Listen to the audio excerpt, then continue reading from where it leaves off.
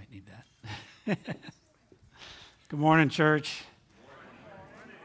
For our guests, my name is Rick. I'm one of the elders here at Trinity, and I have the privilege of bringing God's Word this morning. Now, we're currently in our series, Trinity Community Church, Doctrine, Distinctives, and Direction. And the title of this morning's message is The Birth of the New Testament Church, Relationships at Trinity.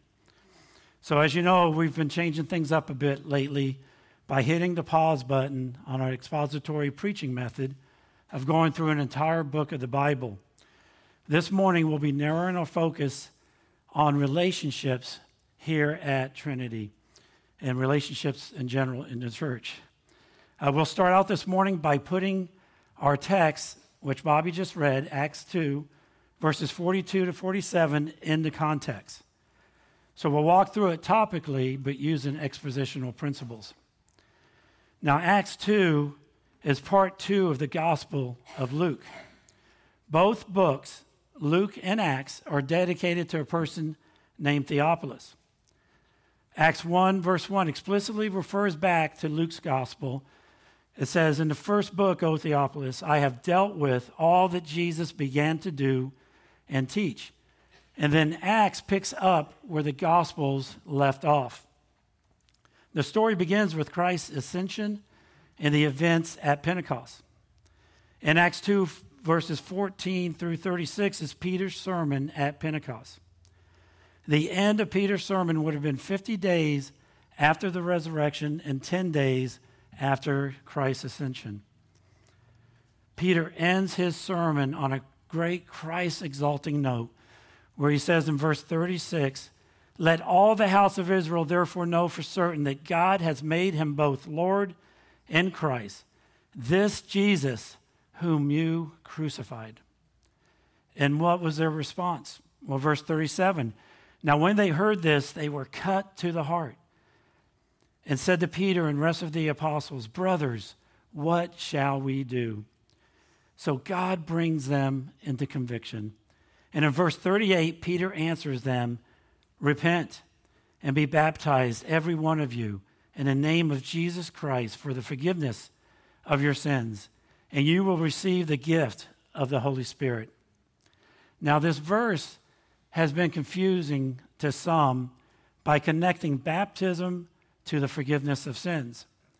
This verse does not tell us how baptism works in relation to forgiveness of sins. In Acts 3:19, Peter says, "Repent, therefore, and turn again, that your sins may be blotted out." As you can see, there's no mention of baptism, and there are many other examples in Scripture.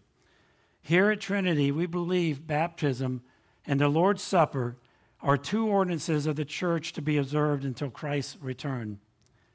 They're not means of salvation, but they are means of God's sanctifying grace and blessing and encouragement to the faithful in Christ Jesus.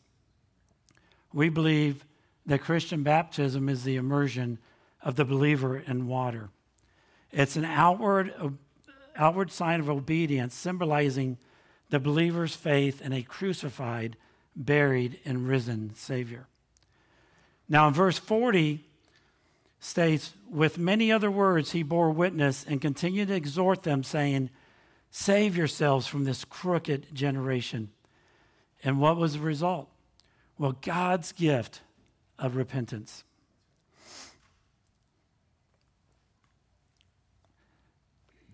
I lost my place. 3,000 people profess faith in Christ Jesus.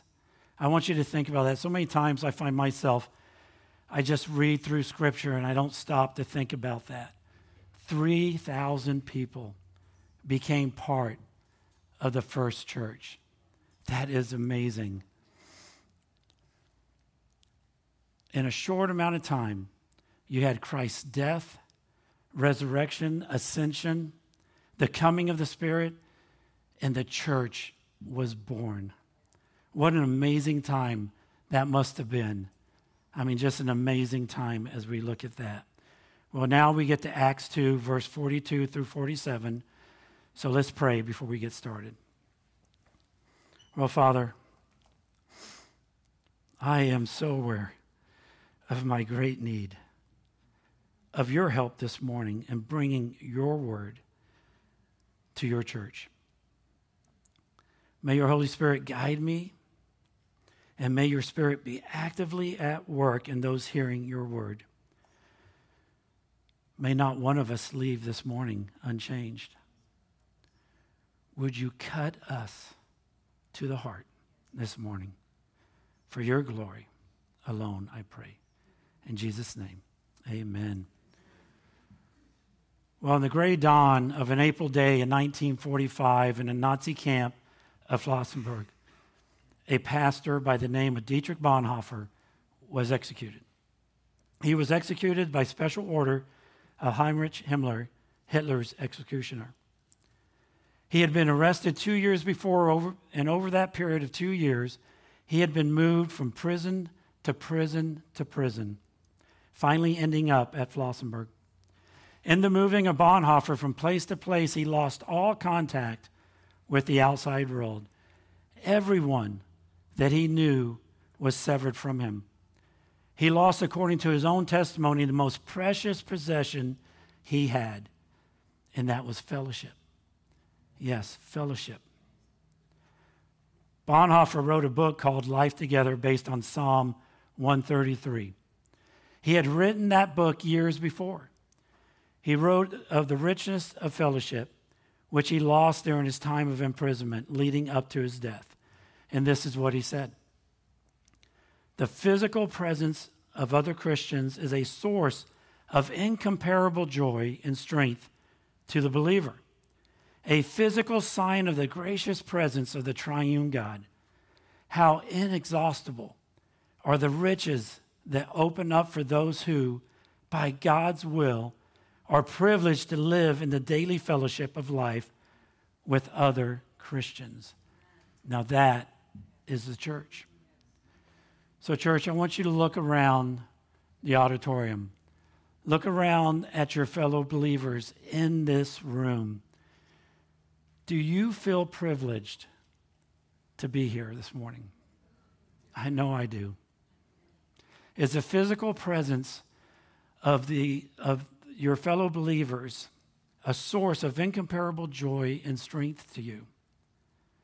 Well, I believe the big idea of this morning's message is the church, a community of people joined by a common life, united by common values and a common purpose, devoted to living out this life together within the larger society. And I have 4 points to this morning's message.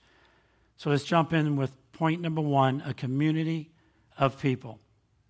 If you're looking in your Bibles at Acts 2, verse 42.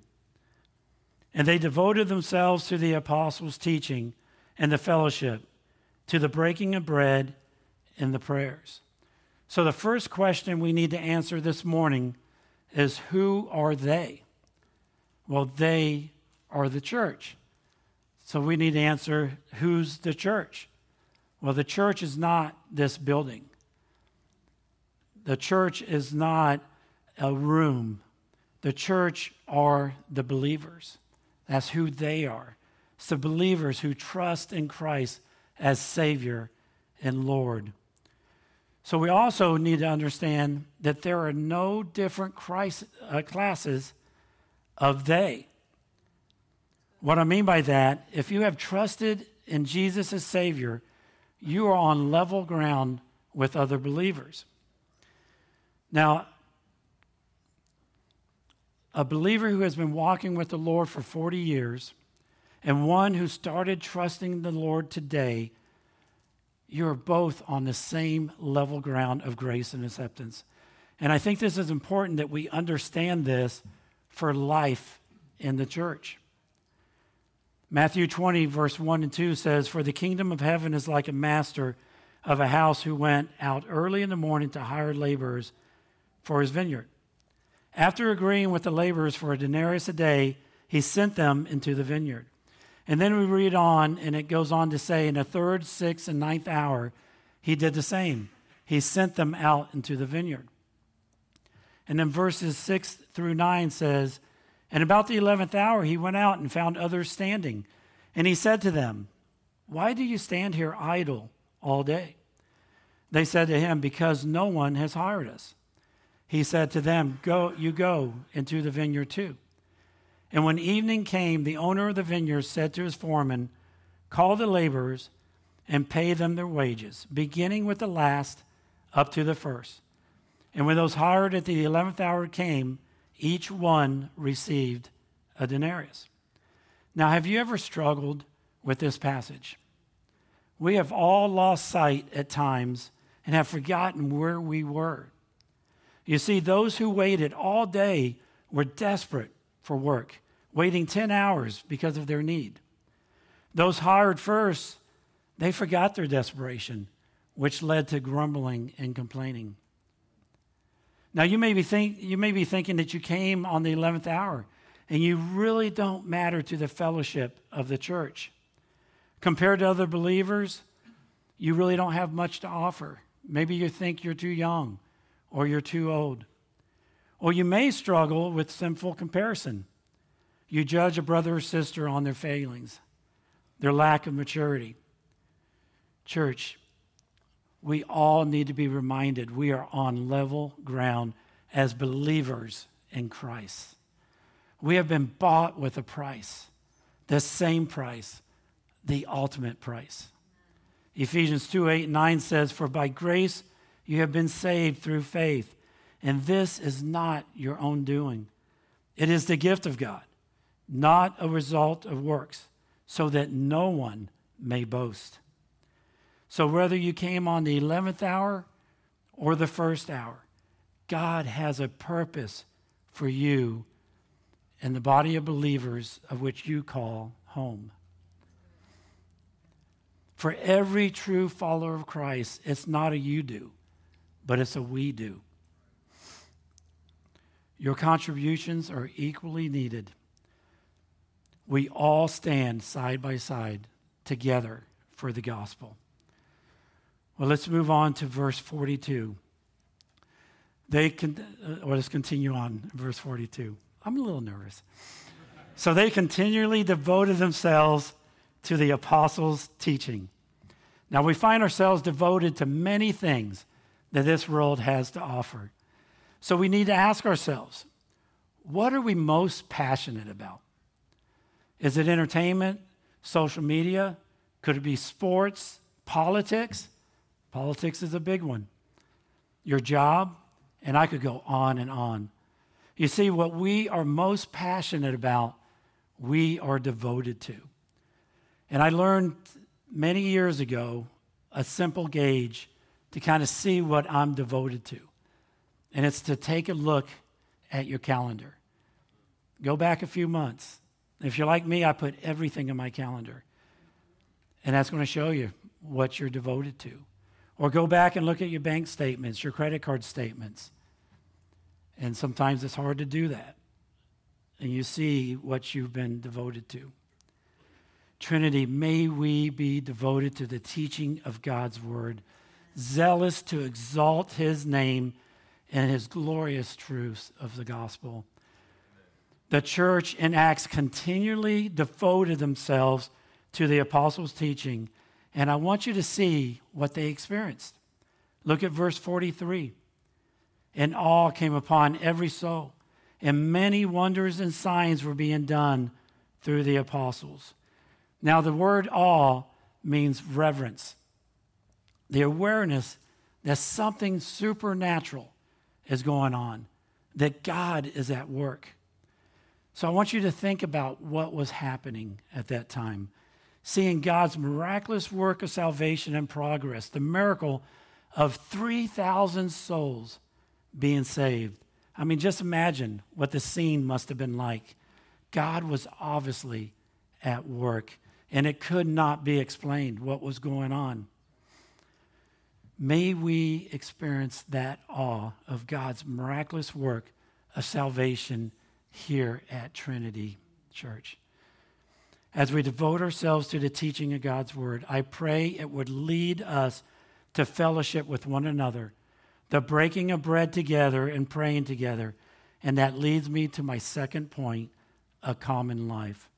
So if you look with me and we're going to start in the second half of verse 42, in the fellowship to the breaking of bread and prayers. Now the word fellowship, koinonia, describes the experience of having something in common, sharing things in common with others. So look at verse 44 with me. And all who believed were together and had all things in common. Church, the gospel binds us believers together. 1 John 1:3 says, that which we have seen and heard we proclaim also to you, so that you too may have fellowship with us.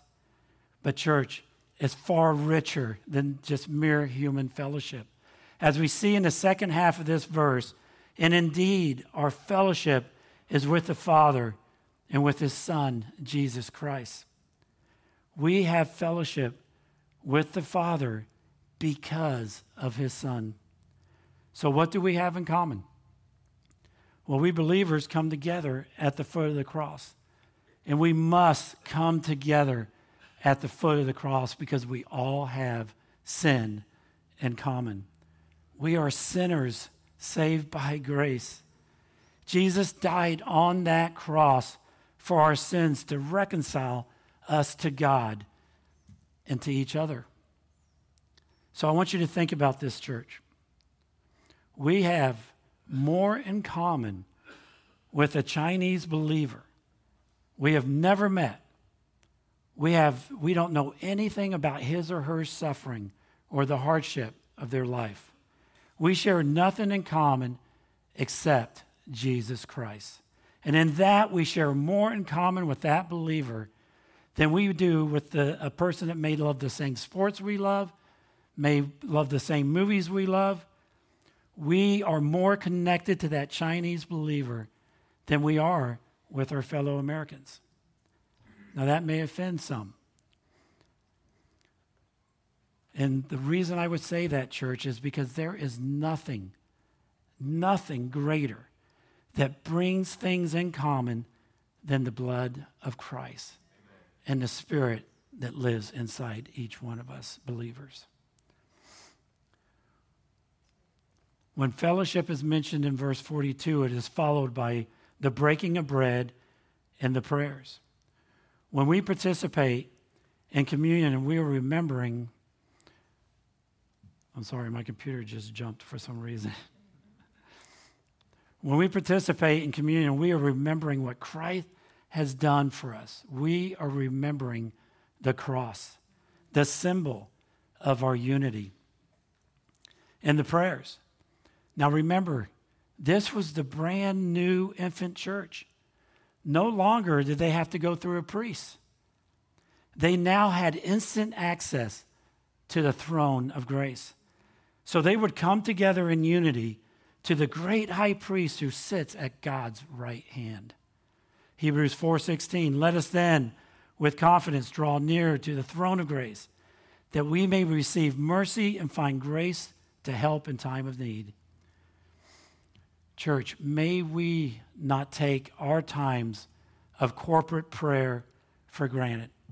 Every Sunday morning, we come together in unity at 9:15 to pray. I would love for you to join us. Now, the breaking of bread and prayers, these things we as believers have in common, and it produces unity and love for one another. Now, Bonhoeffer lost his fellowship with other believers. He continued in his book, Life Together, to say, let him who has such a privilege thank God on his knees and declare it is grace, nothing but grace, that we are allowed to live in fellowship with Christian brothers. Church, may we not take for granted our relationships, or I could say fellowship with each other. I'd like to tell you a story about a guy that I know, and he took for granted his relationships. I've known him for many years, and he's okay with me sharing this, but I won't name any names. Well, this guy was at a time in his life when he was struggling with relationships in the church. He was perfectly fine with it just being his wife and his kids. He went to church, but church started to get a little messy. So he moved his family to another town. And the excuse was he needed to be closer to work. Now he went to church in this new town, but boy, did he avoid getting connected. He didn't want it to get messy again. Well, his job was demanding much from him. And when he was at work, he was surrounded by very challenging people. Well, by God's grace, he started to see that he wasn't in a good place. You see, he knew deep down he needed to be with those that knew him. He needed to be in fellowship with his brothers and sisters in the Lord. So God, in his mercy and grace, put a good fear in his heart that being isolated from other believers, it was just dumb. Put it bluntly. So he and his wife decided that they must move back and attend their previous church where they felt like God had called them to be. Things didn't change overnight, but God began to put him in the fellowship with different men that were willing to step out and share truth with him. One evening, he and other group leaders were meeting with a new pastor to the church who was asking each one of them to share a little bit about themselves. Well, when it was his turn to share, he was feeling pretty frustrated. During the conversation, he realized just how weak he was in his theology and his doctrine, just by listening to the other ones that had shared that night. And he knew he just wasn't in a good place with his walk. So not really knowing what to say when it was his turn, he looked at that pastor and he said, I don't even know why I'm here. I don't even like people. Well, this pastor looked at that guy with a straight face and just politely said, okay. And I'm sure he was thinking at that time, what in the world have I gotten myself into? Well, church, that guy was me 23 years ago.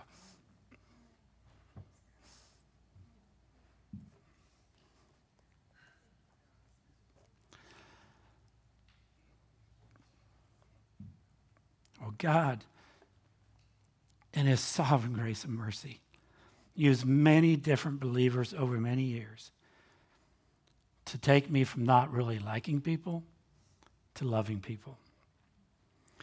Because of God's grace of fellowship, I can say my life has never been the same. So I'd ask you this morning, are you connected or disconnected with God's people, the church? You know, you can attend every Sunday and not be connected. I've been there and I've done that. True fellowship is not a nice, how are you doing on a Sunday morning? It's not watching football. It's not playing golf or whatever sport you may like. I won't mention soccer because it's not a sport.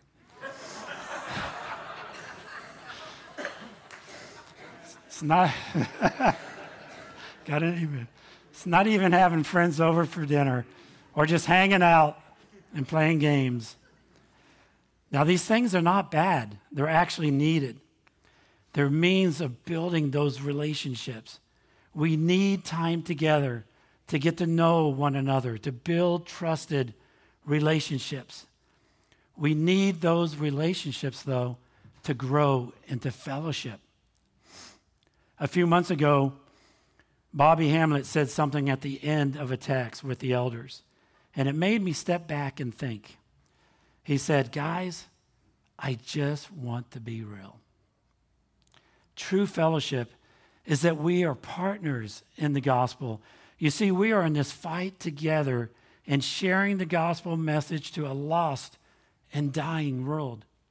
We're in a fight in which the enemy wants to steal, kill, and destroy. True fellowship is having a love for one another to such a degree that the world would know that we serve Christ. John 13:35 says, "By this all people will know that you are my disciples, if you have love for one another." Church, for us to partner in bringing the gospel to our community, to hold each other up during the times of trials and hardships, we must go deeper than a polite, "How are you doing?" on a Sunday morning. Hebrews 10:24-25, "And let us consider how to stir up one another to love and good works, not neglecting to meet together, as is the habit of some, but encouraging one another, and all the more as you see the day drawing near." Church, we position ourselves for fellowship when we get together to stir one another up for the gospel. We participate in a community group, encouraging and praying for each other. We meet with another believer over coffee, sharing our burdens together. When God's word is preached on Sunday morning and conviction comes, and you ask for prayer, and your brothers and sisters gather around you and pray for you and encourage you. We position ourselves for fellowship when we get beyond the nice, "How are you doing?" and we get real with one another. The Bible is filled with things we are to do to, with, and for one another. Let me run through a small sample. We're to worship together. Ephesians 5:18-20. Pray for one another. Ephesians 6:18. Carry one another's burdens. Galatians 6:2. Encourage one another. 1 Thessalonians 5:11. Confess our sins to one another. James 5:16. Correct one another. Galatians 6:1 and Matthew 18:15. Serve one another. Galatians 5:13. But church, for the one another's, we must have trusted relationships that leads to fellowship. You can't do that by being a Sunday attender. Now, I mentioned community groups earlier. Participating in a community group will give you a chance to get to know other believers in a different way. As you discuss Sunday's message, or you go through a book study, or you pray for each other, you get to hear a person's heart. You hear their fears, their struggles, their joys. Hebrews 10 is actually practiced as you meet together, stirring one another up to love and good works and encouraging one another. Church, the one another's knit us together in Christ. We don't know a better way to get involved in the life of the church than to participate in a community group. Do you want to be known? To grow in your fellowship with other believers? To be real? I would encourage you, if you're not a part of a community group, find one and join in. I have to ask myself this question, and I'd ask you, when was the last time you were able to encourage another believer? It is hard to encourage someone you really don't know. Well, verse 45 says, "And they were selling their possessions and belongings and distributing the proceeds to all, as any had need." Now, this verse can easily be misunderstood and misused. What we need to understand is the context of what was taking place. Jerusalem had many pilgrims who had come for the feast. Historians would say that as many as 1 million would move in at feast time. So people would open their homes and they would share everything that they had. It was a common thing during that time for everybody to share everything. You see, they didn't have large hotels, bed and breakfasts, and Airbnbs. So here comes Pentecost. 3,000 people are saved, and others were being added daily, and a lot of them most likely out-of-towners. Instantly, you had many needs that had to be dealt with. Now, the church stepped in to provide for those needs. See, they didn't have a government agency that would step in. Now, I want you to remember, when I say the church, I'm talking about the believers. So the individual believers would see a need, sell something, and answer that need. Now, verse 45, it can be threatening to us. We own a lot of things. We believe in private property. And I don't believe this verse is about communal living, where you put everything in a big pot and then you dole it out on an equal basis. But we do need to check our hearts in this area. We may try to justify our lifestyle, our attachments to things, to write off this text. I believe Luke is trying to get at the hearts of those new believers and to our hearts this morning as well. Luke admired sacrificial giving for the sake of the needy. Luke alone tells the story of the Good Samaritan, the parable of a rich fool who built bigger and bigger barns, the story of God's great banquet that people wouldn't come to because they had fields and cattle to tend to, the story of the dishonest manager, the parable of the rich man and Lazarus. Luke, more than any other New Testament writer, stresses the danger of our love for possessions and money over the needs of our brothers and sisters in the Lord. Now, it can be easy to always look at your church leadership to decide on benevolence and to take care of different needs in the church. But I would say that we all need to be benevolent. You may be thinking, I work hard for my money. I'm not able to give some of it up and do without something. It's easy to be legalistic and to build a case for that. I've tried. Just can't build a biblical case for it, though. 1 John 3:16, by this we know love, that he laid down his life for us, and we ought to lay down our lives for the brothers. Now, we may think that we would be willing to lay our life down for another brother or sister in the Lord. But are we willing to give $1 to that brother and sister in need?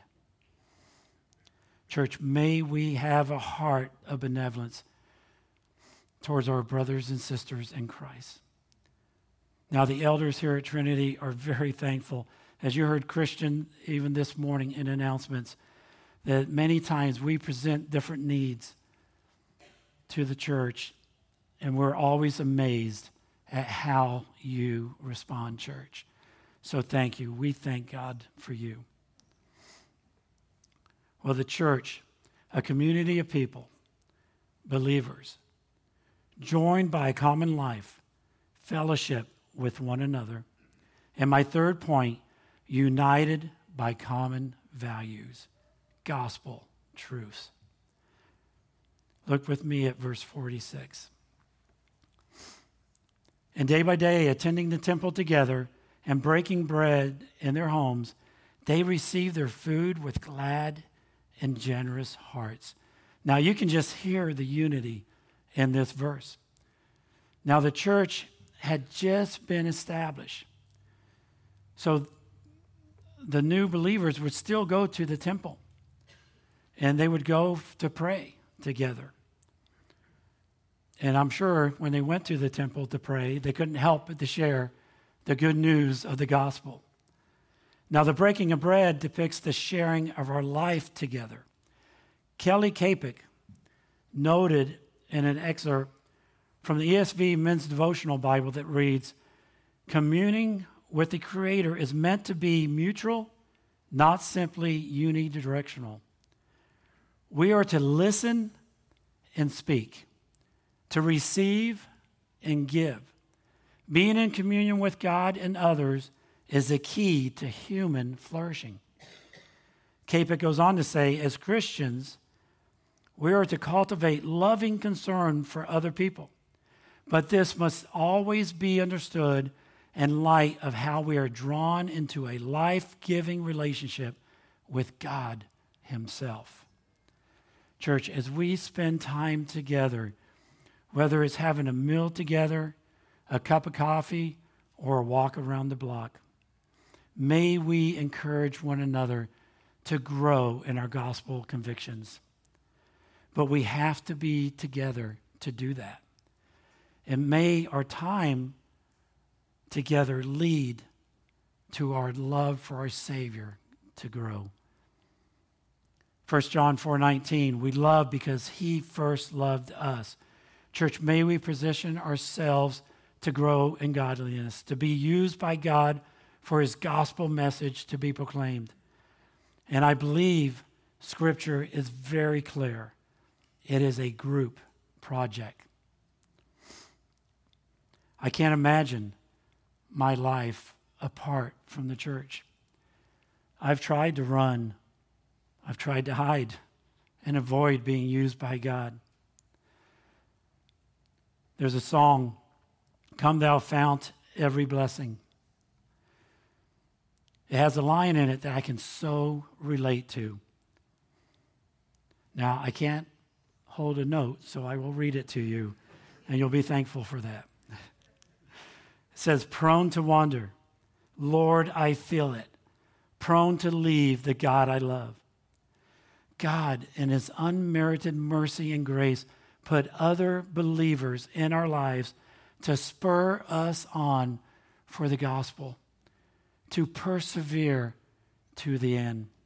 Hebrews 3:12 through 14. "Take care, brothers, lest there be any of you an evil, unbelieving heart, leading you to fall away from the living God.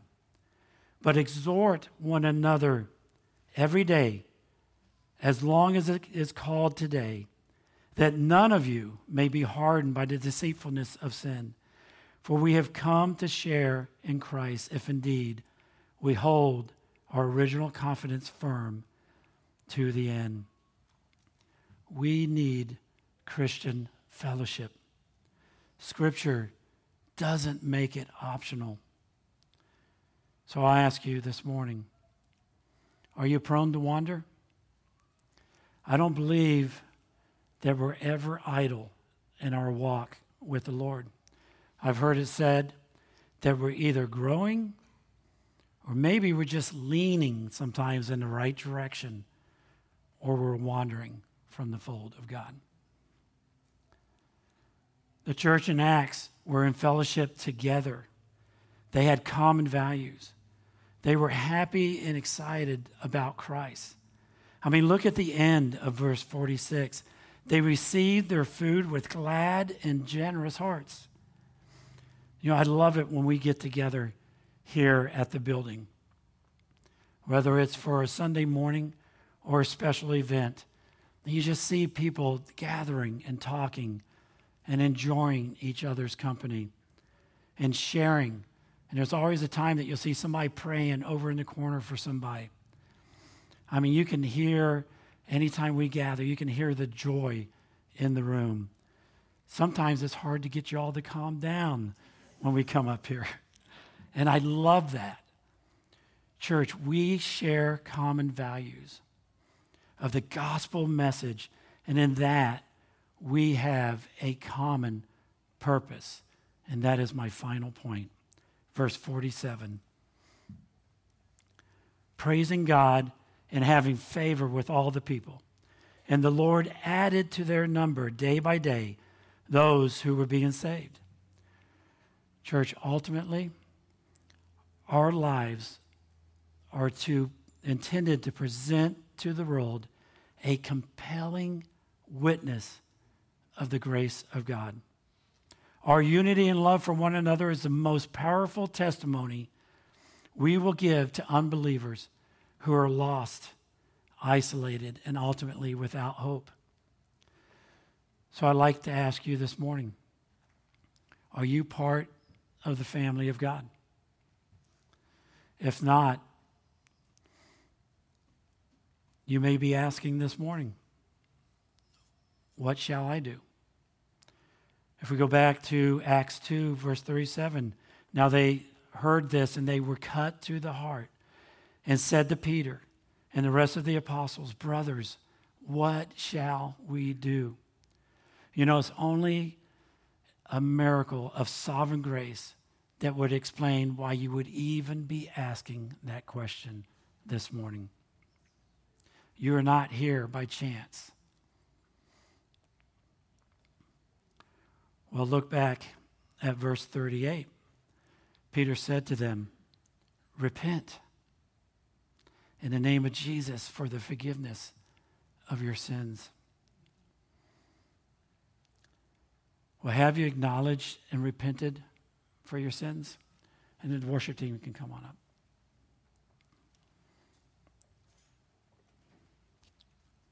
Have you asked Jesus for forgiveness?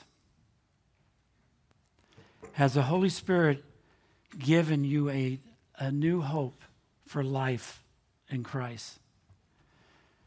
If not, you can do that right now, right there where you sit. And you can be part of the family of God. A family who will come alongside of you in this journey. So I'd like to end this morning with a devotional on Romans 5, 9 through 11, titled The End of the Gospel. And it's by John Piper. And he asked the question, what do we need to be saved from? Well, verse 9 states it clearly. The wrath of God. Since therefore we have now been justified by his blood, much more shall we be saved by him from the wrath of God. Piper goes on to say, but is that the highest, best, fullest, most satisfying prize of the gospel? No, verse 10 says, much more shall we be saved by his life.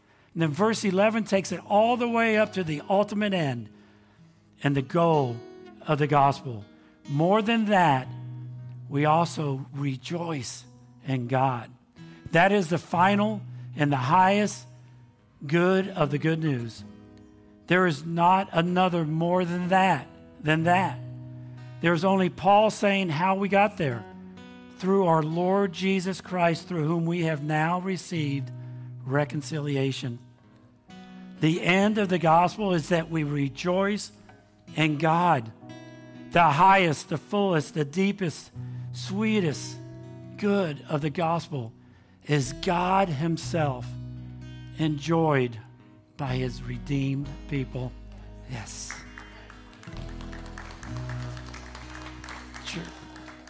Church, that is the ultimate relationship. So let's rejoice in our God this morning. Let's stand and worship our Lord and Savior.